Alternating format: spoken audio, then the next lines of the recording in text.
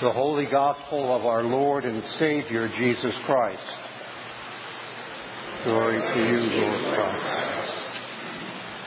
Jesus said to his disciples, "Do not be afraid, little flock, for it is your Father's good pleasure to give you the kingdom.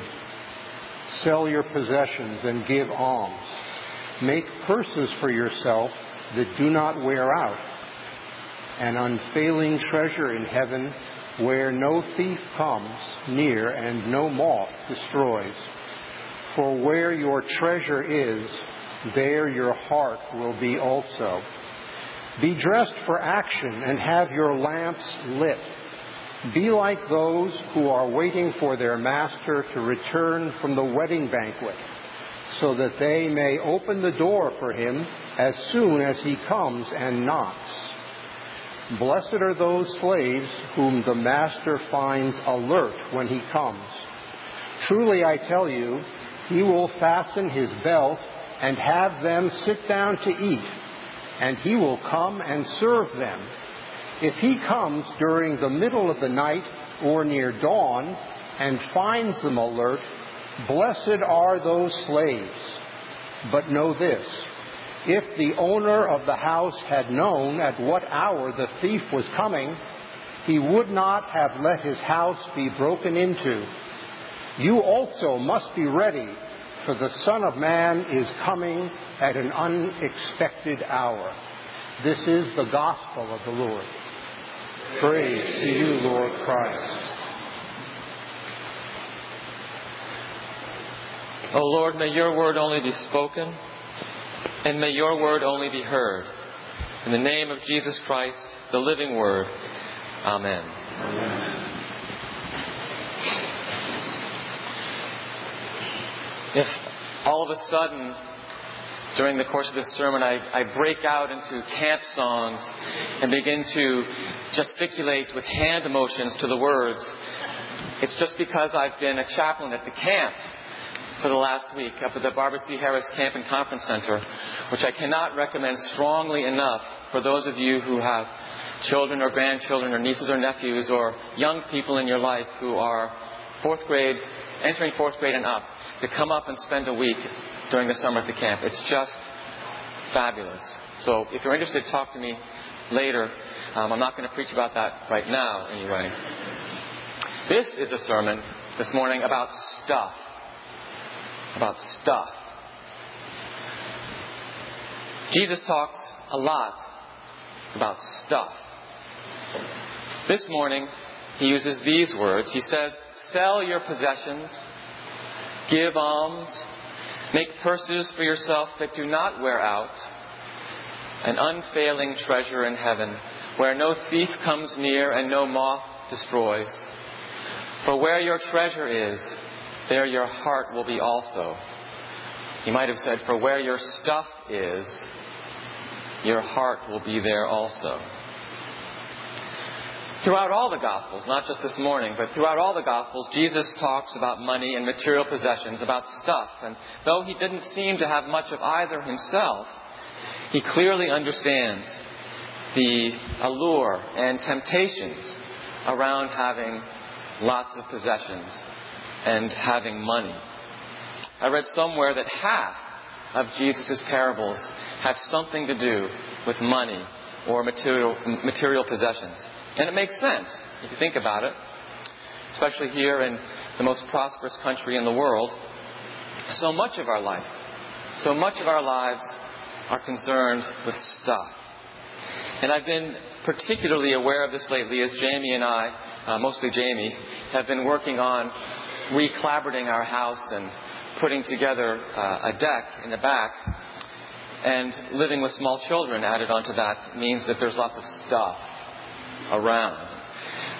By the way, when we moved into the house 5 years ago, we made sure that there was a pull-down stair into the attic, and we floored it so we'd make sure to have plenty of room for all of the things we knew we were going to accumulate, actually that we already had accumulated. So the preacher always preaches to himself first. Just remember that. Many of you may remember the comic George Carlin, and while most of what he said cannot be repeated in church, I have one thing here that can be, and it's about houses and stuff. And I'm quoting here. That's all your house is, a place to keep your stuff. If you didn't have so much stuff, you wouldn't need a house. You could just walk around all the time. A house is just a pile of stuff with a cover on it.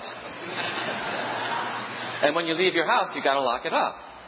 Because you wouldn't want someone to come by and take some of your stuff. That's what your house is. A place to keep your stuff while you go out and get more stuff. Sometimes you got to move. Got to get a bigger house. Why? No room for your stuff anymore. You get the picture. And we can all laugh because we all recognize it in ourselves. But any of us who've had to downsize for any reason, or have had to move a relative or oneself or a friend, we know, both literally and figuratively, the weight of our stuff. And perhaps those of us who aren't in the midst of a downsizing or moving someone else or ourselves, perhaps those of us here who are not in that situation also have experienced the paralysis around the stuff that we own. Well, why is this? I think it's because we tend to identify ourselves with our stuff. Our stuff gives us identity. Marilyn Paul, who some of you may remember from a forum she gave here a number of years ago. She's a management consultant, and much more than that, I should say. She wrote a book called It's Hard to Make a Difference If You Can't Find Your Keys. It's a book about organization and really the spiritual dimension of organizing yourself. She writes this, and I'm paraphrasing. Stuff represents all kinds of things, but in a nutshell, it represents unmade decisions, unresolved feelings around our self-image, who we think we are or ought to be, unmade decisions and unresolved feelings around relationships, unresolved feelings about the past, and even about the future. I was very aware of all this as we tried, Jamie and I, to make a decision a while ago about the massive bookcase that used to be in our living room. Huge, like 9 by 7. Beautiful wooden structure, had to be bolted together. Just beautiful. Packed with books. Now the problem was it darkened the room considerably, so much so that we never went in there. It was just too oppressive to go into that room. The struggle was, obviously, what to do with the books and where to put the bookcase itself, since we really treasured this case and we could never have afforded it. I inherited it and could never have afforded to buy this thing now. Well, I realized that my resistance to taking down the bookshelf had to do with my self-image, my precious self-image. I had something deeply invested in appearing, at least to myself, as an educated, well-read person. Educated, well-read people, I believed, have lots of books, and they are on display. No matter I hadn't read most of them and probably never would. I also harbored the fantasy that I might return to my PhD studies in American history. And these books, they just might come in handy. I might need one for that very important footnote that would break new ground in the study of American history. No matter that I'd left that program over 20 years ago, probably wasn't going to be going back. In the end, we did take the bookshelf down, and we donated most of the books to the Concord Library, which has become my new best friend I go to the library all the time, and I can take out as many books as I want, knowing that I have to return them. Even with fines. Lots of them.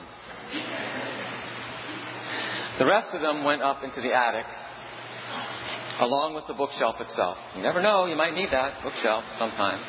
Maybe the kids will want it. Or their kids. But the truth was, I really was afraid of losing part of my self-image that I thought was very important to me. Even though it meant keeping things around that I felt oppressed by, and that I hardly ever touched, except to walk by and sort of look at them and think, I wish they'd go away. My heart had been seduced into thinking that I was my books. Now, I know that I'm in the presence of many book lovers. And in no way do I mean to disparage the love of books or love of reading or the life of the mind or anything like that. I share this only as an example, one example from my life of many, of the way a particular possession weighed me down rather than set me free. And I imagine each one of us, if you sat down for half a moment, could come up with a particular possession that does the same thing, that actually oppresses us rather than liberates us. And to people like you and me, I think here's why Jesus says, don't be afraid. Because we're terrified of giving up our stuff because it gives us our identity. Jesus knows that. He says, don't be afraid. Don't be afraid. I know that you're crippled by fear. You are more, much more than your stuff. Let it go. You are more than the images and idols that you have of yourself. And I want to give you so much more than your idols could ever give you. He knows we're afraid.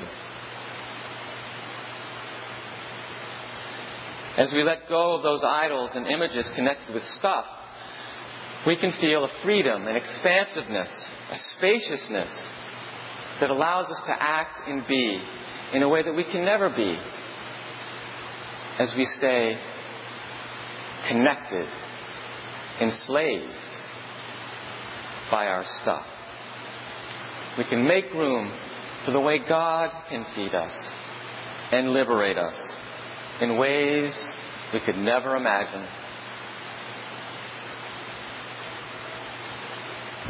In our very simple case, it opened a room that had the potential to be a place of respite and ease instead of clutter and really pretentiousness.